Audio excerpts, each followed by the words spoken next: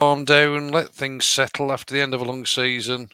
I think plenty's happened, fellas. We best get back into it. The Full 10 Yards NFL podcast. Hello, everyone. Cecil Martin here. Hey, this is Hunter Henry. What's up, man? This is Max Crosby, part of Raider Nation. Hey, this is Ross Tucker, former NFL offensive lineman. Hey, it's Tyler Lockett of the Seattle Seahawks. Hey, this is Jerry Judy, wide receiver for the Denver Broncos, and you're listening to the 14-Yard NFL podcast.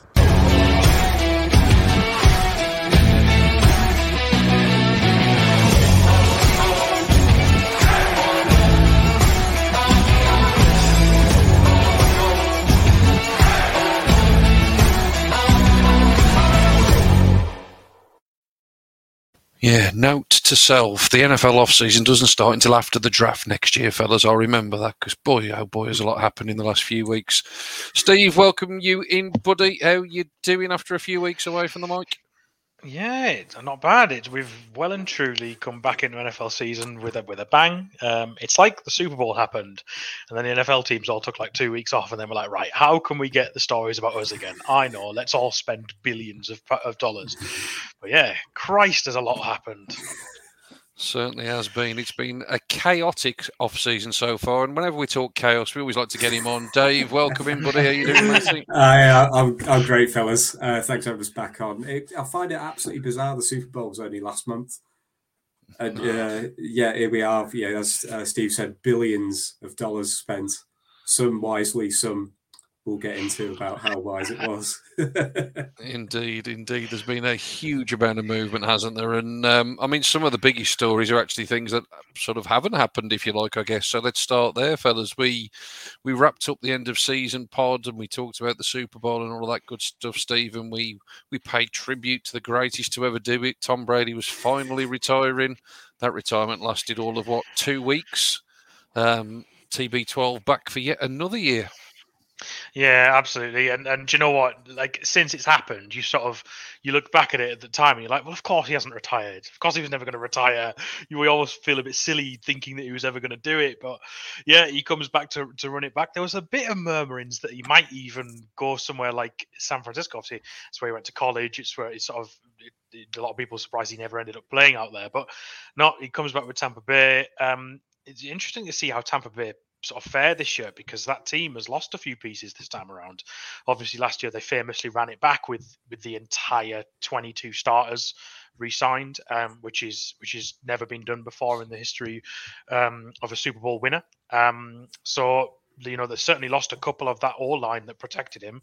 And he's not getting any younger, so it'd be interesting to see how they sort of rejig that. There's obviously still a question mark around Gronk, as well as whether or not he comes back. But yeah, not really surprised that he hasn't retired and he's come out. I wonder what they'll do with his contract, and is it another 1 year deal, or are we going to do another saga of 3 more years of Tom Brady? Will he play until his 50th birthday?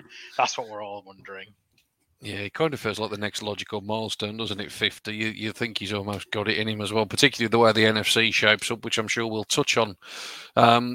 Let's move. Well, I'll tell you what, let's stay in the NFC, actually, Dave, because the other big quarterback story, I suppose, in the NFC was would Aaron Rodgers retire? That one's been rumbling away and seems to rumble away every off-season. Yeah. Another one, though, where, Rodgers comes back, nice new bumper contract, going to basically earn himself on average around about $50 million a year over the next 3 years. He probably won't be too pleased with what's happened since he signed that contract, which again we'll touch on in a little bit. But big news, obviously, for Green Bay getting Rodgers back. Absolutely, yeah. I think if Aaron Rodgers leaves the NFC or the NFL in its entirety, the NFC, at the time, I think Brady was still retired, at which point the NFC will almost cease to exist because there wasn't any sort of meaningful quarterback there, really, of the caliber that was there in the AFC. But, Aaron Rodgers got what he wanted. He got his huge payday in spite of what he was claiming it wasn't about the money. But if it wasn't about the money, you wouldn't have got, $200 million at $50 million a year. So, good for him, good for Green Bay. It'll be another comfortable division title for Green Bay, I expect. We'll be sitting here in 9-10 months saying, Green Bay number 1 seed in the NFC. Can't wait for them to lose in the divisional round. Yeah. It does make you think, though, doesn't it? Like you mentioned that it would be an easy sort of NFC North title for them, which it probably will be. But you mentioned it, short. You sort of touched on it there. That obviously Devontae Adams is now gone, and he's been traded to the Raiders. It'd be really interesting to see how he fares without him. Like, they've been so good together for the last few years, and he has got him out of some jams. Like, he's very much his sort of lockpick. He goes to him when there's nothing else on. And Green Bay doesn't have an obvious number one receiver now. Like, he was so good above the rest. Randall Cobb's hardly going to step up and be that guy, is he? Like, what does Green Bay do from here? Do you think they sign a free agent, or could Rodgers just elevate the guys around him like the front office have been asking him to do for the last 20 years? Jordy Nelson's coming back. Oh, yes. That's the only logical step. Yeah, it's a thinning pool, isn't it, at wide receiver as well? And Green Bay don't seemingly making an awful lot of noise there at the moment. We'll wait to see what they do in the draft. It's obviously quite a heavy receiver draft by all counts, so it may well be that they're looking to address it in the first round, although that would go against everything they've ever done in the draft. So we will wait and see. Let's keep it quarterbacks, though, fellas. And they're the two big ones that have sort of come back to the teams that were obviously the huge names that people have got eyes on. But boy, oh boy, if we had some shake-ups elsewhere. It started off with the huge trade of Russell Wilson from the Seattle Seahawks to the Denver Broncos. I mean, it feels like this was a lifetime ago. It's only been a couple of weeks. Just to refresh everybody's memory, the Broncos essentially trade away Drew Lock, Noah Fant, Shelby Harris, 2 first-round picks, 2 second-round picks, and a 5th rounder for Russell Wilson and a 4th rounder in return. Huge compensation package that the Seahawks have managed to negotiate there. I think they have done an incredibly good job, because it didn't seem as though Wilson was happy there for a prolonged period of time. And they've certainly got a good haul for him, Steve. But I mean, if you look at that division now in terms of the quarterbacks that Wilson goes to join, Mahomes, Herbert, Derek Carr. I mean, if Derek Carr is the 4th worst quarterback in the division, it's got to be a fairly decent division, hasn't it? Because Derek Carr will probably be a starter for a number of teams in this league. So huge strength in depth in that division. But just looking at the trade itself, Wilson to the Broncos, what's your thoughts on it? Yeah, I'm not surprised to see him leave the Seahawks. I think there was definitely a divorce coming this offseason, whether or not it was Pete Carroll or Russell Wilson or both. So it doesn't surprise me to see him leave Seattle. I think the destination surprises me. I think whilst I think Denver was a potential slot for a quarterback somewhere, a lot of us thought it might be Aaron Rodgers. Russell Wilson's sort of come by surprise. I didn't think he'd end up there. But it's a testament to how good that roster is. I think that roster is a quarterback away from being competitive. And I asked this question in our group when he did it, when the trade was confirmed. Does this make Denver a competitor immediately? And I think the answer is probably yes. I think it does. I think their offense is good. I think their defense showed last year that it's got enough pieces to be competitive. And the great thing about this trade for Denver, whilst they've given up an awful lot, and you look at that and you'll think, wow, that's an awful lot to give up. It's the cap for Wilson. Wilson's still got 2 years left on his current deal. His cap number this year is $24 million, and next year's $27 million, which for a quarterback of his caliber is not much at all. He's 34. The only games he's ever missed in his professional career was last year when he had that thumb injury. In his entire professional career, he's only missed those games. He's never missed a game before that. So he's got incredible longevity and an incredible ability to avoid injuries, which is surprising given what type of quarterback he is. I think he's still got 5-6 really good years in him. He's the type of guy that looks after himself. He's a really good professional. I think he's been wasted in Seattle over the last sort of 3-4 years, and it's good to see him get a chance. Be interested to see how Denver handle him and whether or not they can make a play, especially in that division. Like you say, this is what a division to go into. It's like out of the frying pan into the fire. He's very much right into it there, the thick of it. And this is where the pros rise to the top. Like, can he go out there and prove that he's still got it over the young cannons like Herbert and Mahomes? And Derek Carr, like you said, 4th choice quarterback in that division. He's got a couple of extra weapons this year. We were all talking about him potentially leaving, but with new coaching staff, a few new weapons around him. This is a tasty division this year. It most certainly is. Dave, your missus is a Broncos fan, isn't she? Was she happy? Was she happy with it? Yeah, absolutely. I think though that since Peyton Manning left a few years ago, rode off into the sunset, there's just been that constant stream of mediocrity and disappointment at quarterback for the Broncos. And when the trade was first out, I think she was a bit skeptical still because she's been so worn down by just a constant sort of 7-9 season, the Drew Lock era, the Brock Osweiler for a bit era. It's just a string of ugh. But what I will say about the trade is I think it's tremendous from the Broncos. However, I'm skeptical about whether or not it does vault them into being a contender. The reason being, they've got a head coach who is an unknown entity. I would have liked to see Wilson with Vic Fangio last year. Not that Fangio was pulling up trees offensively for them, but there was just too much safety from Denver. Now, I hope that they sort of take the handbrake off this year, which they kind of have to with how stacked they are at receiver, and also now with Russell Wilson. I think there's a good chance they still miss the playoffs because of how, as Steve said, how loaded that division is. It's going to be a real battle for them. The AFC West is going to be should be primetime games. Every time there's a divisional game, they have to be in primetime because it's going to be fascinating to watch. And in terms of the actual trade value as well, I mean, sending the Seahawks those picks. The Seahawks are notoriously bad at drafting anyway. So, yeah, I don't think they're going to do much with those first-round picks either way. But I do find it funny that Denver loaded up on Green Bay staff and then never got Rodgers because it's almost, as it seems to have been the case with several teams in the NFL this offseason, they've sort of had to settle for the guy that they didn't necessarily want first. So Rodgers, I think, was the prize that they wanted.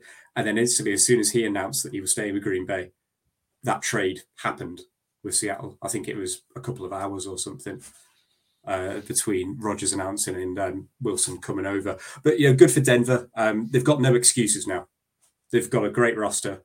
They need to go and put together at least a winning season at the bare minimum. Yeah, no, agreed. It'll be interesting to see. Like you say, I think the change of scenery will be good for Wilson, certainly. And we'll see how it does transport in what's shaping up to be a really, really tough division. A couple of the other quarterback moves that have gone down. Mitch Trubisky from Buffalo as the backup to Josh Allen's going to get a chance to rekindle his career, and it seems start at the Pittsburgh Steelers. And that's probably a sensible move for all concerned, to be fair. 2 years for Mitch Trubisky. Pretty sort of low level of risk for the Steelers involved in that one. Certainly an upgrade on what was already on the roster. Jameis Winston gone back to the Saints after they were involved in the Deshaun Watson sweepstakes, which we'll come to very shortly. But Winston obviously comes back to fill that hole. 2-year contract for Jameis with $21 million guaranteed. I think that'll also be good as well because I think that suggests that he's the guy that they're going to commit to. So hopefully there's no more of this nonsense about who's actually going to play week in and week out.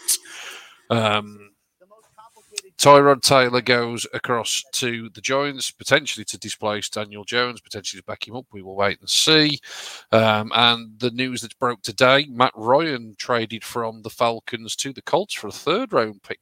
It's a little bit surprising, really, that one, because the Falcons are going to have to eat a huge amount of money on this one. Is it $40 million just to actually eat his salary this year? Yep. $40.5 million. 40.5.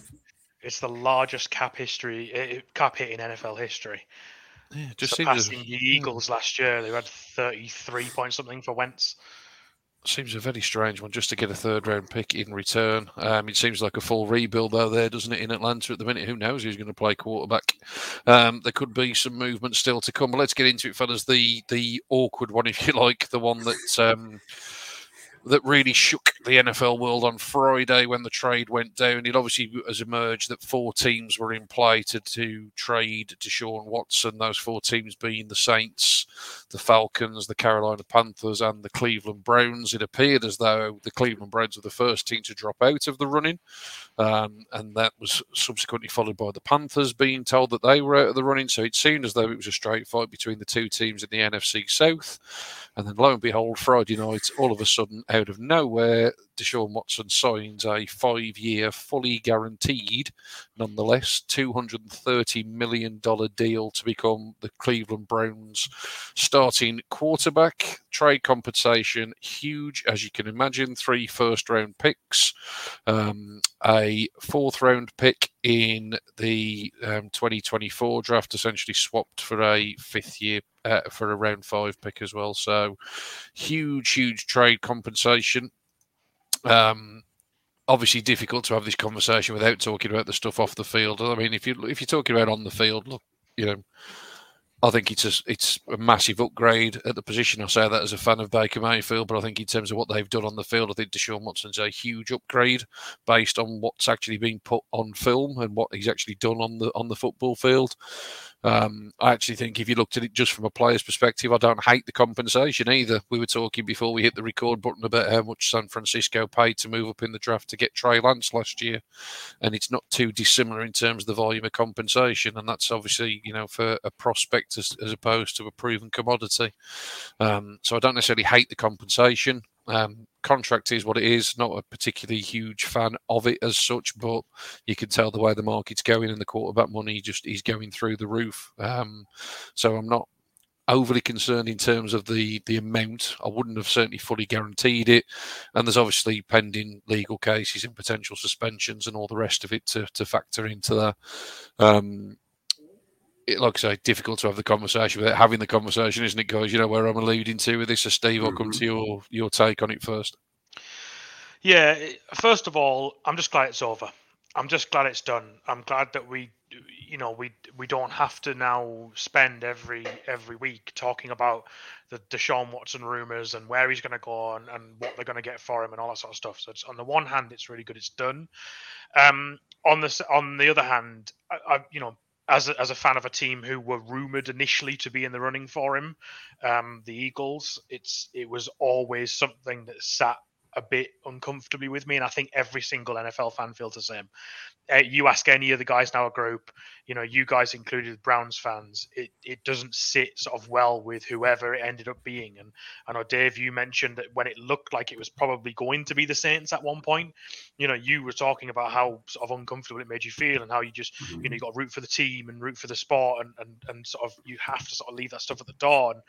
And I'm in a position with my football team at the moment who've been taken over by, a consortium that includes money from Saudi Arabia, and that in itself creates its own moral quandary where I don't get a say in who owns my football club, so I've just got to support the team and support the sport and just get on with it. And unfortunately, I don't get a say, and it's much like that for you, Sean. I'm sure, it's a horrible moral issue to be faced with, and I don't think we can write it off. I don't think you can just sort of put it to the side and say, well, we have to ignore it all now. It's done, because you read into what's still happening in the civil side of things. It's very much not done.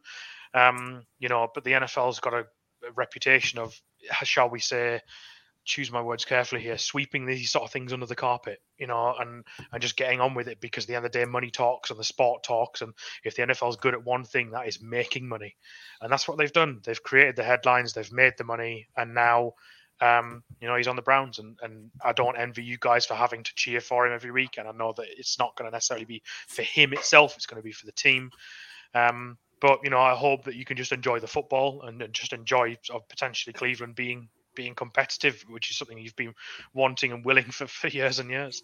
I think one thing I would say, just quickly from a Houston perspective, I think Houston have handled this excellently. I think they've pulled a blinder in the sense that they've now just completely moved on. They get to restart the franchise with first round picks in their pocket for 2 of them for each of the next 3 years. And what looked like a bit of a car crash of a franchise over the last couple of years now becomes potentially a really exciting rebuild. So yeah, it'd be interesting to see how they look in a couple of years' time. But it's a real difficult one, and I don't envy the position you're in. No, I think you've summed it up quite well, Matt. I think my feelings were sort of summed up when I said even when the Browns win, they seemingly find a way to lose. Because, like I say, if you look at it from a player's perspective, like I said earlier, I think he is a massive upgrade, and I'd be incredibly excited if there was obviously nothing going on off the field in terms of what he actually brings to the table. Dave, I think you sort of breathed a bit of a sigh of relief, didn't you, when the trade came through, because it looks as though it was going to be the Saints. Yeah, from a purely selfish point of view, I was very relieved that we weren't going along with that. But it doesn't erase the fact that the Falcons, the Panthers, the Saints, and the Browns are all, complicit in a sort of. It's almost like Steve said, just sweeping this stuff under the carpet when really there is an ongoing civil case. I'm a firm believer in innocence before guilt, but how Deshaun Watson and his team have handled it is just smacks of arrogance, verging on ignorance, whether that is willful or otherwise. And it really doesn't sit well with me at all how he's likely going to be taking the field. And at the end of the day, I feel sorry for people who have been victims of such things in the past. I'm not overly qualified to speak on this sort of subject whatsoever, but what sort of message does it send to the wider community when you can behave so reprehensibly, arguably, or accused of behaving so reprehensibly, but then also the message that you're sending out in the media that you're being vindicated because you're not being taken to trial over something. It just sits so poorly with me. And we will move on from this. Cleveland fans will move on from this, I hope. I feel sorry for Baker Mayfield as well. I think he's been treated pretty abysmally throughout this. And yeah, good for the Texans. I didn't think I'd be saying that because I thought they were a pretty horrifically run franchise. But as Steve said, they've got an army of draft picks now. Good for them. I hope they do something in the South this year. Probably won't, but let's root for Davis Mills. Forget about Deshaun Watson. We don't need to say any more about what he supposedly has or hasn't done. But yeah, it's just. I think nice. You hit the nail on the head perfectly, and I will just jump in quickly. Just with one last sort of closing point from my side is, it's the way the contract structured that really makes it sort of that like wow, like trading for him on the one hand, you could sort of think, well, okay, you're putting your franchise first, and the sport and on the field comes first. But the way the contract is structured, especially in this first year, so that he's only got it's like 1.08 million sort of base salary this year. So if he does get suspended, he actually doesn't really lose any money. The way that's done is like, wow, guys, this is really how you're going to do this. And yeah, I agree with you. All of your sentiments there, all the people would feel sorry for. And I think the really interesting sort of, I saw this on Twitter last week of, how do you feel now if you're a female Browns fan? That's sort of sentiment, and obviously this must be awful for you, Sean, and Josh, and a few other Browns fans that I know that you've got to deal with all of this, but know that you've got nothing, you can't do anything about it. There's nothing you can do about this. You're completely powerless. This just happens to have happened to your franchise. It could have been Dave's, it could have been mine, it could have been any of ours, and it just happens to have been the Browns. Yeah, no, absolutely. I think, look, let's let the legal proceedings play out. I think that's important. I think, as Dave said, difficult to comment too much. I think, look, in the court of public opinion, that'll probably, will probably always be remembered one way or another now, regardless of whatever happens in the coming days and weeks and months ahead. But I think it's important to let the legal side of things play out. And yeah, look, it's a PR nightmare that teams didn't have to get involved in. 3 or 4 teams decided to try and get that opportunity to do so. It really just brings it back that the NFL is all about, as you said earlier, Steve, money, winning, and ultimately the moral side of it quite often does get left behind, doesn't it? Which is a real shame. Let's move on though, fellas, because like I say, we could talk all night on that particular trade and that particular subject. Let's move on to some of the players on the offensive side of the ball that have really cashed in. And I suppose when we talk about guys cashing in, we've got to start with Christian Kirk. Now, Christian Kirk was a name that heading into free agency, I'm sure a lot of teams wouldn't have minded on a reasonable contract. He would have probably been a decent second or third option in a wide receiver rotation. But boy, oh boy, have we missed something, fellas? The Jacksonville Jaguars obviously feel, Steve, as though they've got the league's best wide receiver with the contract that they've given to him. 4 years, $72 million. I can't even finish that figure without laughing. $72 million. Oh my God. Christian Kirk is laughing all the way to the bank. Do you know what's unfortunate about this? Is Christian Kirk is not a bad receiver. Like, it's not like he's awful, but he's just not $72 million over 4 years good. Like, oh, it's just outrageous. But we were talking about this before we came on air, and it's an interesting sort of feature of the NFL in that teams that are what you would consider to be traditionally bad teams, you know, your Jacksonville, your New York Jets, New York Giants, you know, sort of teams around that ilk have to pay more to attract free agents so that they'll come to them, because otherwise why would I go to Jacksonville? Like, Jacksonville aren't going to win anything. Why would I go there? But actually now you look at Jacksonville, they've got a good head coach in place, or at least I think they do. They've got an excellent quarterback in place whose, you know, potentials are, you know, there's no ceiling to that. And they've got a chance to build around him. And so, you know, adding weapons in like that, I think, is important to them. I just don't know if they gave it to the right guy. You know, of all of the receiving options out there that they could have got this offseason, and a lot have moved, not only via free agency, but via trade as well. They opted to go for Christian Kirk. And maybe this might come back and bite us. Maybe he might have a wonderful season. Maybe that's just what Trevor Lawrence needed. But yeah, it's a crazy, crazy signing. And I hope he connects with him well. But yeah, that's a lot of money. It's bonkers, isn't it, Dave? I'm going to tell you his career stats here. 236 receptions, 2,900 yards. He hasn't had a 1,000-yard season. He's got 17 touchdowns over 4 years, with a high coming of 6 in the 2020 season. Like I said at the outset, and Steve said it himself, Christian Kirk's not a bad player by any stretch of the imagination. Look, he's a much better wide receiver than I will ever be. So he's a fine footballer. But my word, I mean, this is crazy one, isn't it? Just for comparison, all right, and I'll get your views on this one as well, because I think Steve's covered it well. Davante Adams, obviously there was trade compensation involved in this one as well. But obviously a huge pickup for the Las Vegas Raiders. He reunites with Derek Carr, who they used to play together with at Fresno State, going way back to 2012, 2013. But by comparison, Davante Adams last year had 123 catches for 1,550 yards and 11 touchdowns. Now, that's the kind of stats that you want from a number one receiver, isn't it?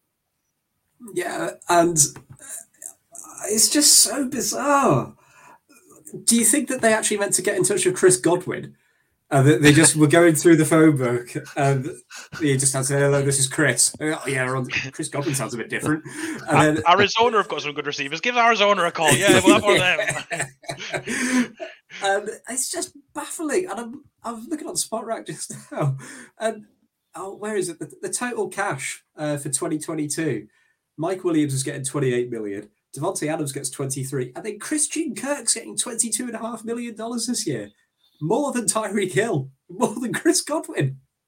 What is this? I will say that there is a potential out for Jacksonville where it's 2 years, $39 million. Bargain. But it's still the same AAV, basically. So it doesn't really matter. But do you know who else is loving this? Is Tyreek Hill. You just mentioned him, Dave. He is loving this. Well, I wonder, is this contract so out there that it won't reset the market?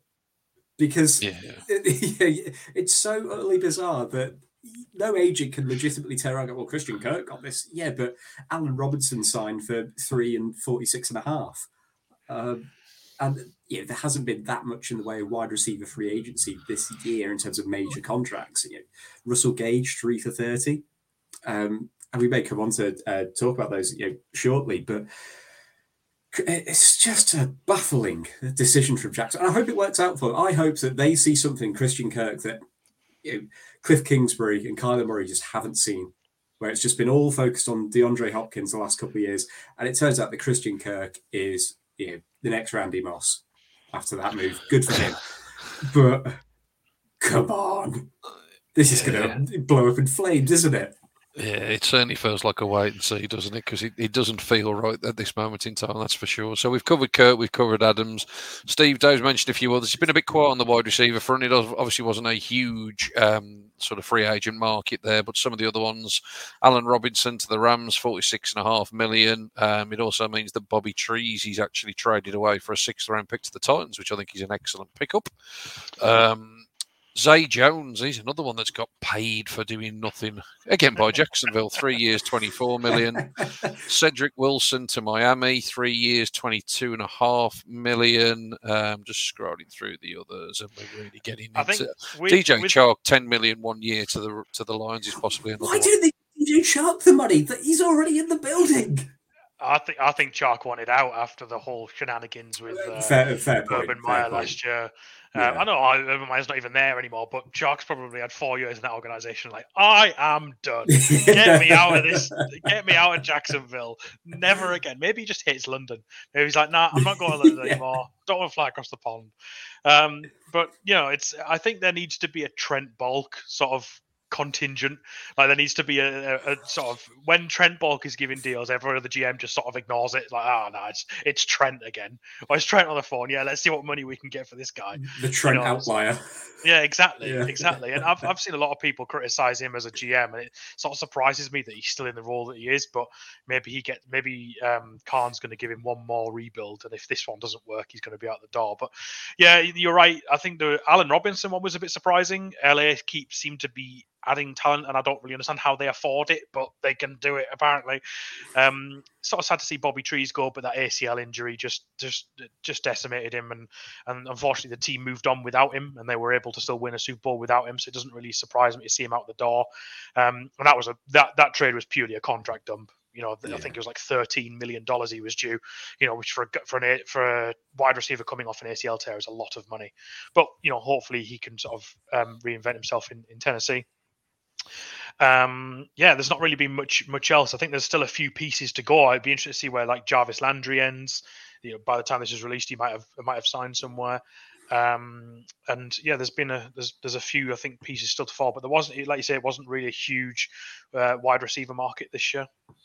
Yeah, it's been a bit quiet on the offensive front, hasn't it? I mean, only a couple of running backs on the move. Chase Edmonds to Miami, and obviously then some sort of low ones that are being moved around for depth. Bit of money though in terms of tight ends and offensive linemen. The Jags probably some wise money spent in terms of Brandon Scherf to actually protect Trevor Lawrence. I think we're all in agreement there that he's a very, very good interior offensive lineman. Big contract for him. The Bengals, obviously, lots of talk that the Bengals would try and upgrade the offensive line. Alex Kappa comes in from the Bucs, as does Ted Karras from, is it the Patriots? I believe it was Ted Karras was from. Yeah, it was. Confirmed just today. Probably the big one of the three, La'el Collins from Dallas. I think La'el Collins is probably the standout one there, fellas. I mean, obviously they needed help on that offensive line. It's well documented how many sacks Burrow was taking, Steve, and it obviously became problematic in the Super Bowl. But I've got to say, as a fan of an opposing team in the division, I'm not too concerned about Ted Karras and Alex Kappa personally, but I do think La'el Collins is a good one.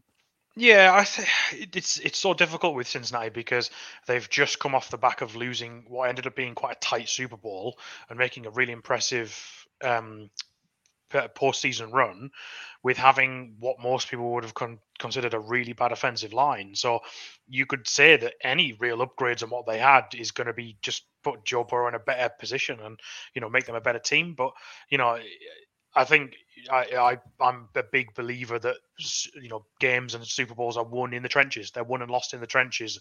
And that's where you should spend your draft picks and your high draft picks. And that's where you should invest the most money in your team is in the trenches. And, I think I agree with you. I think the La'el Collins signing is probably a good one. I don't think it's for that much money either. Is it 3 years, $30 million? I think it is.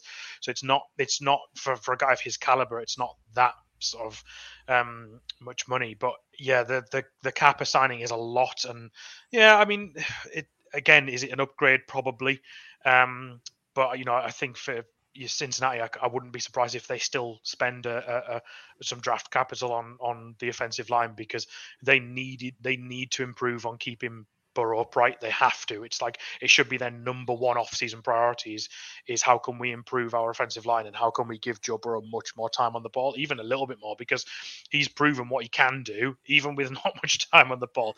Just imagine how good he can be if you can give him a couple of extra seconds. So, yeah, I agree with you that I don't think their moves have been like incredible. I think a lot of people are sort of, and maybe I'll take a bit of flack of this, but a lot of people have sort of been jumping on the bandwagon of just because they've signed some offensive linemen that all of a sudden they're going to be insane. But actually, if you look beneath the sort of the hype a little bit, actually, are those players much better than what they have? You know, we'll see this season, I'm sure. And I may well eat my words, but yeah, it's interesting for Cincinnati, and I think they just needed some reinforcements. Yeah, definitely. Dave, we'll leave the final offensive position for you to dissect for us, the tight end position. Quite a number of little moves that have happened here, actually. So CJ Uzama goes from the Bengals to the Jets. Tyler Conklin is the man that will be competing with him because the Jets, for some reason, signed two tight ends in terms of Conklin and Uzama, which is a bit of a strange one to give up $45 million to tight ends in free agency, but that's what the Jets have done. Gerald Everett goes to the Chargers. Evan Ingram to the Jags. He's another one on the shopping spree, $9 million for 1 year of Evan Ingram. Austin Hooper to the Titans, Hayden Hurst to the Bengals, OJ Howard to Buffalo. I think the OJ Howard one's interesting to see if they can get anything out of him. He was obviously massively hyped coming into the league, and I think, for $3.5 million, that's a potentially really good deal for Buffalo. But in terms of the tight ends, mate, like I say, there's a fair bit of money gone to some players there that certainly wouldn't be in the conversation for top 5, top 10 in the position. Yeah, the Uzama Conklin deals on their own make sense to me, but the Jets getting both of them for $45 million combined just strikes me as a bit peculiar. But, the Jets are having a crack at it, I guess, and, they've got the money, so good for them. The Evan Ingram thing is hilarious. Again, that's just the Trent outlier. To me, I do really like the Hayden Hurst pickup for the Bengals. I've touted Hurst for ages. Whenever I've been on here or doing the fantasy shows, I really, really like Hayden Hurst as a player. It's not really worked out for him so far. He went from the Ravens, who declined to pick up his 5th-year option, to the Falcons, and then Kyle Pitts came along and took that away from him. So, fresh start in Cincinnati. I like that. And the OJ Howard thing is really interesting because they do already have Dawson Knox, who turned into a hell of a player last year. So whether or not it's going to be a camp battle or if he is there primarily to back up Knox, that'll be interesting to me. And also, Ricky Seals-Jones at $1.1 million from Washington to the Giants. I've seen worse deals, e.g. Evan Ingram to the Jags for $9 million. Good for him. And there's still got the Gronkowski question, where he's going to go if he does go back to Tampa. Blake Jarwin is no longer on the Cowboys. Jared Cook, we'll see if he actually comes back or anything. And then, I wonder if Jimmy Graham decides to run it back for one more year. That would absolutely love, but I've no idea where he'd end up. I can see that as a sort of a post trade deadline panic pickup from someone. Yeah, I'm sure the Jags will find a space probably for the him. Saints. Yeah, Jags. Market resetting deal on the Jags incoming. Indeed. Talking of market resetting deals, that's a lovely seamless link for me there, Dave. Thank you very much. Let's flip it defensively. Steve, he's not going to see 6 years of this contract, but Von Miller, 6 years, $120 million. We thought his trade to the Rams obviously then got him his ring, and I think everybody expected that he'd probably just re-sign with the Rams or maybe even go back to the Broncos, but all of a sudden he becomes a huge piece of the Bills' defense. 33 years old, so like I say, he's no spring chicken, and I'll be very surprised if he's playing in 6 years' time from now. But for the time being, it's a 6-year, $120 million deal, and it won't be a surprise outside of the quarterbacks we talked about earlier. It's the biggest deal of free agency so far, mate. Yeah, would you be surprised to learn that Buffalo are in the win now mode? Absolutely not. I actually think this is quite a good pickup for Buffalo. Obviously, the money aside, I think he's a player that fills a hole for them. That they addressed in the draft last year. They addressed some pass rushing needs, and they were better this year. But I think they still need to get better at it. And we've talked endlessly about how Buffalo needs to improve their running game. But on the defensive side of the ball, I think this is quite a smart sort of move. It's a guy that's just come off going into a new locker room and winning a Super Bowl, and so he's got that experience. And I think that's perhaps what Buffalo lacks a bit of. I think they need a bit more experienced guys in the building who know how to know how to win, essentially. And that might seem really basic and really obvious, but in the NFL there is only one team that can win it all out of 32, and it comes down to fine margins like that. This game is decided by the finest of margins sometimes, and having that experience, that cool head of Von Miller is I think is a smart pickup. And like you say, it's probably a 3-year deal rather than a 6-year deal. I don't think he's going to play until he's 39, not in that position. But I think it's a smart one. Buffalo is going to be desperate to make a run over the next few years. The AFC, as we've discussed, is a monster now, and so it's going to be difficult to get to the Super Bowl, let alone win it. So I think it's a smart deal with a position of need, with a smart player, and I think it sort of went under the radar, didn't it? Like you said, everyone thought he was going to either go back to LA or go back to Denver, and instead he's gone all the way to the other side of the country, from the sunny hot beaches of California to the absolute tundra that is Buffalo. I hope he's ready.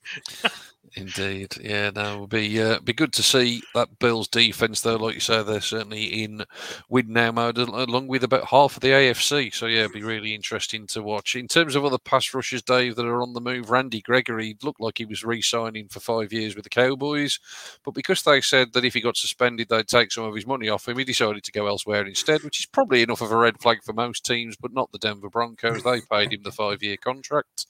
So that was a bit of a strange one, mate, I thought. Yeah, and I believe I may have misread this, but that's something that they write into the contracts of every Dallas player, other than Dak Prescott, I believe. So he's had some bad advice there, possibly Randy Gregory. But hey, I mean, Denver needed to replace that Von Miller void that they traded away last year, and it had been down between Randy Gregory and Chandler Jones. 5 for $70 million without after 3 years. I mean, it's good business from Denver, and good business from Randy Gregory's agent. Personally, I think as long as he can stay on the field, I think he'll be an excellent pickup for Denver for sure. Yeah, big if with Randy Gregory, isn't it? You mentioned Chandler. You mentioned Chandler Jones there. He moves across from Arizona to the Raiders. So another one that's going to be in that division. Like I say, it's a division that he's absolutely loaded with talent, isn't it, mate? But that's another one. Chandler Jones, 3 years, $51 million. That feels like another decent deal. It's obviously probably the last big contract Jones will play under. Yeah, absolutely. And who knew that Vegas were in win now mode until about a fortnight ago, when all of a sudden Devontae Adams and Chandler Jones are appearing on the roster. Again, good for them. And as we said earlier, AFC West is the place to be at the moment. Was definitely the division to watch. What I will say is, I don't know what you think about this, Steve, is one player that I thought has slipped under the radar and arguably would have been just as good a pickup for any team is Hassan Reddick. I think that's an excellent bit of business from Philly. Do you know what? When they announced it, and this was obviously Philly's big swing in the free agency because they don't have much cap space to do it, I was really, really pleased with this pickup. He's a Philly native. I think he grew up around the area, and when they picked him up, I was like, yes, that's such a good deal for a really good player. $45 million, 3 years, like for a pass rusher, for a prime pass rusher, that's really good value. Like you can pay sort of an extra $15 million on top of that for some, So I'm really pleased with that business. I think he's an excellent addition to that line who can rotate with some of the younger guys and add to sort of the experience like Brandon Graham and that sort. So yeah, it fills a position of need, a sort of a player in his prime as well that you don't really get the option to pick up players like that very often. So yeah, no, I was really, really pleased with that. And whilst it's probably the only real meaningful bit of business that Philly's done, I'm glad that it's a good bit of business rather than being left like, oh God, oh great, we've picked up a third choice tight end, like wonderful. Yes, no, I'm really pleased with it. Really good bit of business. You mean Jimmy Graham coming to Philly? Plenty of guys in the secondary also getting paid. Fellas, get your takes on some of these. Steve, J.C. Jackson to the Chargers from the Patriots, 5 years, $82.5 million for the cornerback. Marcus Williams from the Saints to Baltimore, play as one of the safeties there, 5 years, $70 million. Javarius Ward goes from the Chiefs to the 49ers. Darius Williams, another one to join the Jacksonville bandwagon. 3 years, $30 million from the Rams. So yeah, lots and lots of money being spent in the secondary as well, mate. I actually think that Baltimore have gone about their business quite quietly. I know they've signed Marcus Williams to that monster contract, but I think that's a really good pickup, and I'm sure, Dave, you can tell us more about Marcus Williams, having watched him for several years. But I think that's a really smart deal for a secondary that was decimated by injuries last year. So if they can welcome back some of those guys like Marcus Peters and pair them up with, guys like Williams, I think Baltimore went under the radar last year with all those injuries and with Lamar Jackson barely seeing the field. I think if they can get everyone back healthy, they've got a good structure in Baltimore. They've got a good coach. And I think this is definitely a year that Baltimore could come back and make a big swing. And I think a sign like that is a really smart one. Yeah, hard to disagree, mate. They're always a well-run team, aren't they? That's why they're always there or thereabouts. Dave, let's have a look. Set through gritted teeth there, Sean. Always through gritted teeth, mate. Always. Let's have a look at some of the players that are still out there on the market. I think it's actually been a fairly quiet start to free agency in as much as the volume of deals. I mean, there's been some huge ones, as we've talked about, but there's still an awful lot of players that are out there. There's always the second wave of free agency, isn't there? And once teams have sort of settled down a little bit, I think a number of dominoes would have started to fall at the back end of last week with all that quarterback movement. Draft's only a few weeks away now as well. So there's still a huge number of players and some big names that are out there. So I'm just going to throw a few of these at you. Anything that floats your boat or anything that you think we might see some movement with. So in terms of on the offensive side of the ball, Steve mentioned a couple of these earlier as well. Wide receivers, Julio Jones obviously hit the market again, 33 now, injuries working against him. But Julio's certainly one of the best to ever do it. Jarvis Landry, Will Fuller, Jamison Crowder. There's some of the wide receivers. Cole Beasley. I know obviously we talked a lot about Cole Beasley last year, but again, another player that actually on the field, very good slot receiver. So any of those guys that you feel could make an impact anywhere? It's always a glass for Cole Beasley again. Julio Jones, future Indianapolis Colt. I was just going to say the same thing. I can see a little 1-year deal in Indianapolis. Yeah, absolutely. And Terron Armstead looks like he's going to be joining Miami. I think that could be a pretty monster deal for him, but he's had his injury issues. I can see why the Saints haven't tried to break the bank, what remains of the bank in the Saints anyway, to bring him back on a 25-year deal with 22 voidable years or some madness. And Jamison Crowder's a guy that I think will land somewhere, and he'll land annoyingly somewhere like New England. And he will be good. And it will be incredibly annoying because he'll be playing on an absolute pittance and yet somehow tear up trees next year. That's my frustrating pick. The sort of player that you look at and go, we could have had him. Yeah. But instead, we're still running it back with Traquan Smith. He's gone now. He's gone, so I can forget about it. I'm quite intrigued to see where Jarvis Landry ends up, because obviously Cleveland, in amongst all of the Deshaun Watson drama, have completely sort of ripped up the wide receiver room, and obviously released Jarvis Landry, obviously released OBJ middle last season, and have traded for Amari Cooper. So I've really sort of ripped up the previous year's roster and sort of started again there. And Landry, obviously, I feel like maybe I'm looking at this wrong from the outside, but I feel like he's flattered to deceive. Like, I feel like he's been a little bit disappointing throughout his NFL career. Maybe, I'm sure he's been to a few Pro Bowls, and I know he started well in Miami, but, he's 29 now. Where does he land? Does he get another big contract? And I wonder if the shortfalls in Cleveland led to him, maybe not making that big a name for himself, and obviously having to play second fiddle to OBJ. But I'd be interested to see what you think, Sean, about what do you think he's still got a few years left in him, or were you sad to see him go, or do you think he's got another contract in him? I think we joked a little bit. Well, we joked a lot, didn't we, about the Jags in this pod, in terms of when you're a team that has to overpay, and that's exactly the situation that Cleveland were in 3 years ago when Jarvis Landry came. You got to remember that was a team that was 0-16. Trying to attract any free agent was nigh on impossible. So the Browns always overpaid Jarvis Landry for what he was. What he is, he's an excellent slot receiver. He's an excellent, probably third third receiver, if you like. And I don't mean that disrespectfully at all. Where Jarvis Landry excels is in that sort of 10-yard box between the line of scrimmage and moving the chains. He's not a guy that's going to stretch the field. He's not somebody that's particularly, terrifying to a defense, but he can get separation. He can make contested catches. I actually think in the right system with the right sort of complements around him, I actually think somewhere like the Chiefs, he'd be brilliant. If you think of all the speed that they've got in that Chiefs offense, we've often said, though, it's throw the ball and Tyreek's down there somewhere. And often that's because they've got nobody actually doing the dirty work underneath and across the middle of the field. I actually think Jarvis Landry would be perfect for somebody like the Kansas City Chiefs. They've just signed Juju, though, haven't they? But again, Juju's another guy that probably, he's probably more on the outside. He's not somebody, look, let's face it, Juju, he's had, 2 decent seasons probably in Pittsburgh. And again, he's another guy that's probably flattered to deceive a little bit. But I think, again, he's one that plays on the outside. Look, I wouldn't be at all surprised as well to see Jarvis Landry back with Cleveland. I think Cleveland's free agency is essentially stalled up until last Friday when the quarterback trade happened. The Browns have actually been quite quiet, so we'll see what happens. I mean, if I look at the defensive side of the ball as well, the big names that stand out there, keep it Cleveland. You've got Jadeveon Clowney back on the market again. Lots of talk that he will have now come back to Cleveland as well. But some of the others that are on here, Bobby Wagner. Now, Bobby Wagner, that surely...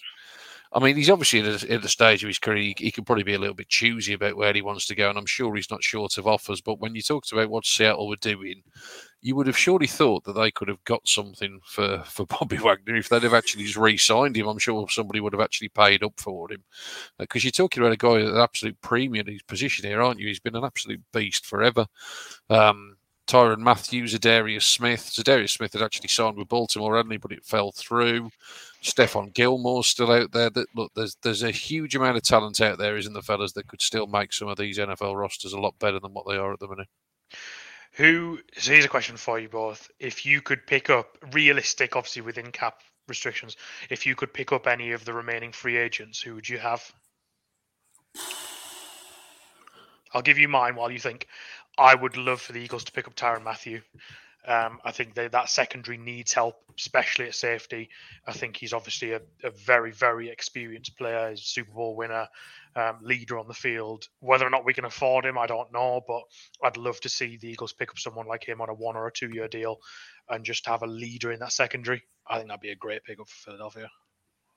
Yeah, most definitely. I mean, to be fair, my answer will probably be quite dull in as much as I would want the Browns to re-sign Jadeveon Clowney. I think he actually became the second most important player on the defense last year opposite Myles Garrett. And, ultimately the way that the Browns play, they really want big guys to stuff up the middle and guys on the edge that are explosive to get after the passer. And that, ultimately worked as an excellent 1-2 punch last year. So, that'd be the one for me. I'd also be interested in bringing Cole Nassib back. At a cheaper price. I'd love them both, if I'm being honest. I think, the Browns lacked depth last year. When either Clowney or Garrett weren't on the field, there was a noticeable drop-off. So edge would be, for me, in terms of what's available there from a free agency perspective. Dave? Tyrann Mathieu, before we signed Marcus May, would have been my pick because we've lost Marcus Williams. And then I was thinking, who can we pick up to replace Terron Armstead? And I've just looked through the left tackles available, and I don't think Eric Fisher's the answer.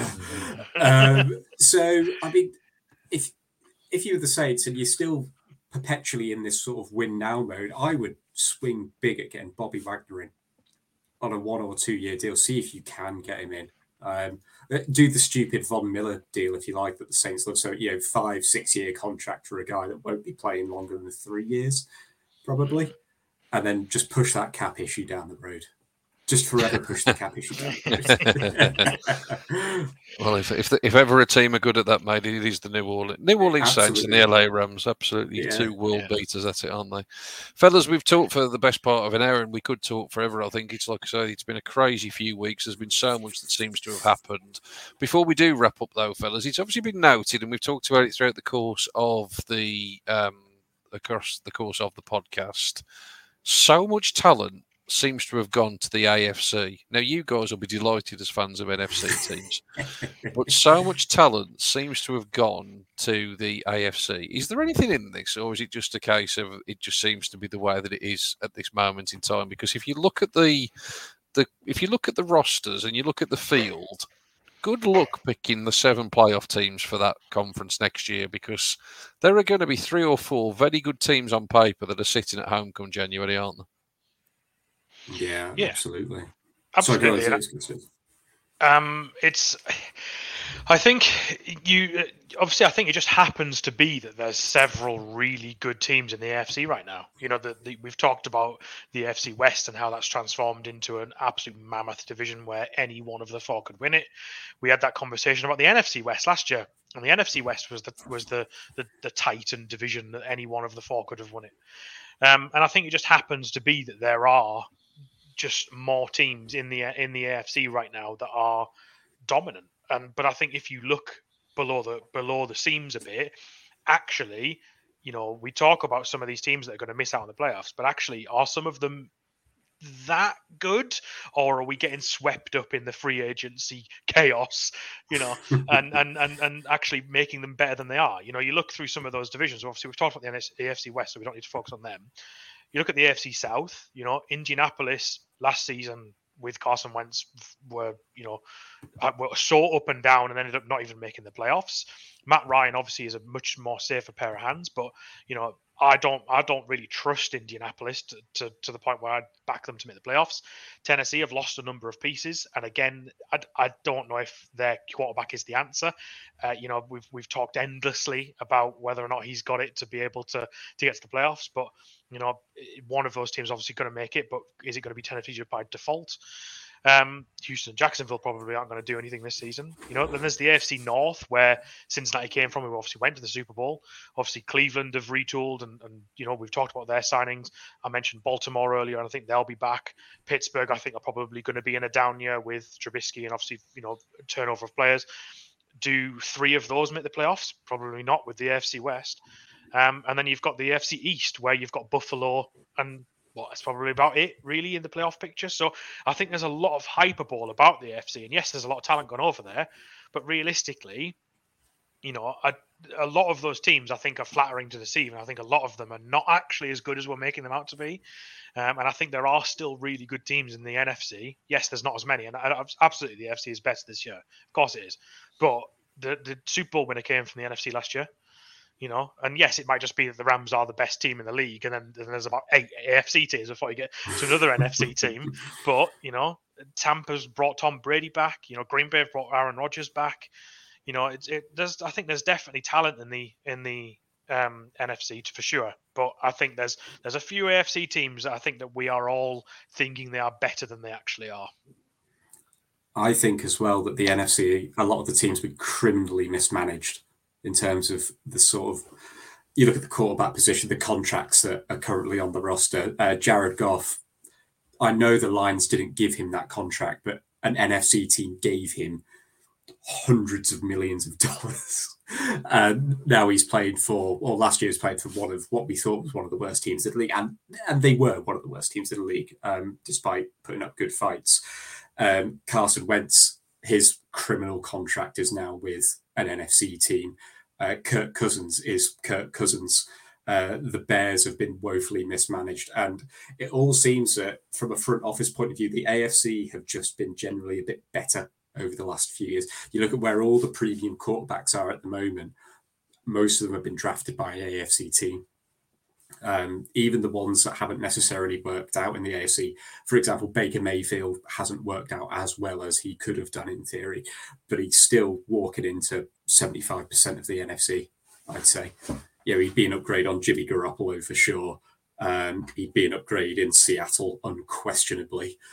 He walks into, well, I don't know, Jameis Baker, I'm not sure about that, I'm biased there. But you get the point. It just seems like a very sort of, it's a front office thing, as far as I'm concerned. The AFC have got better foundations across the board, generally speaking.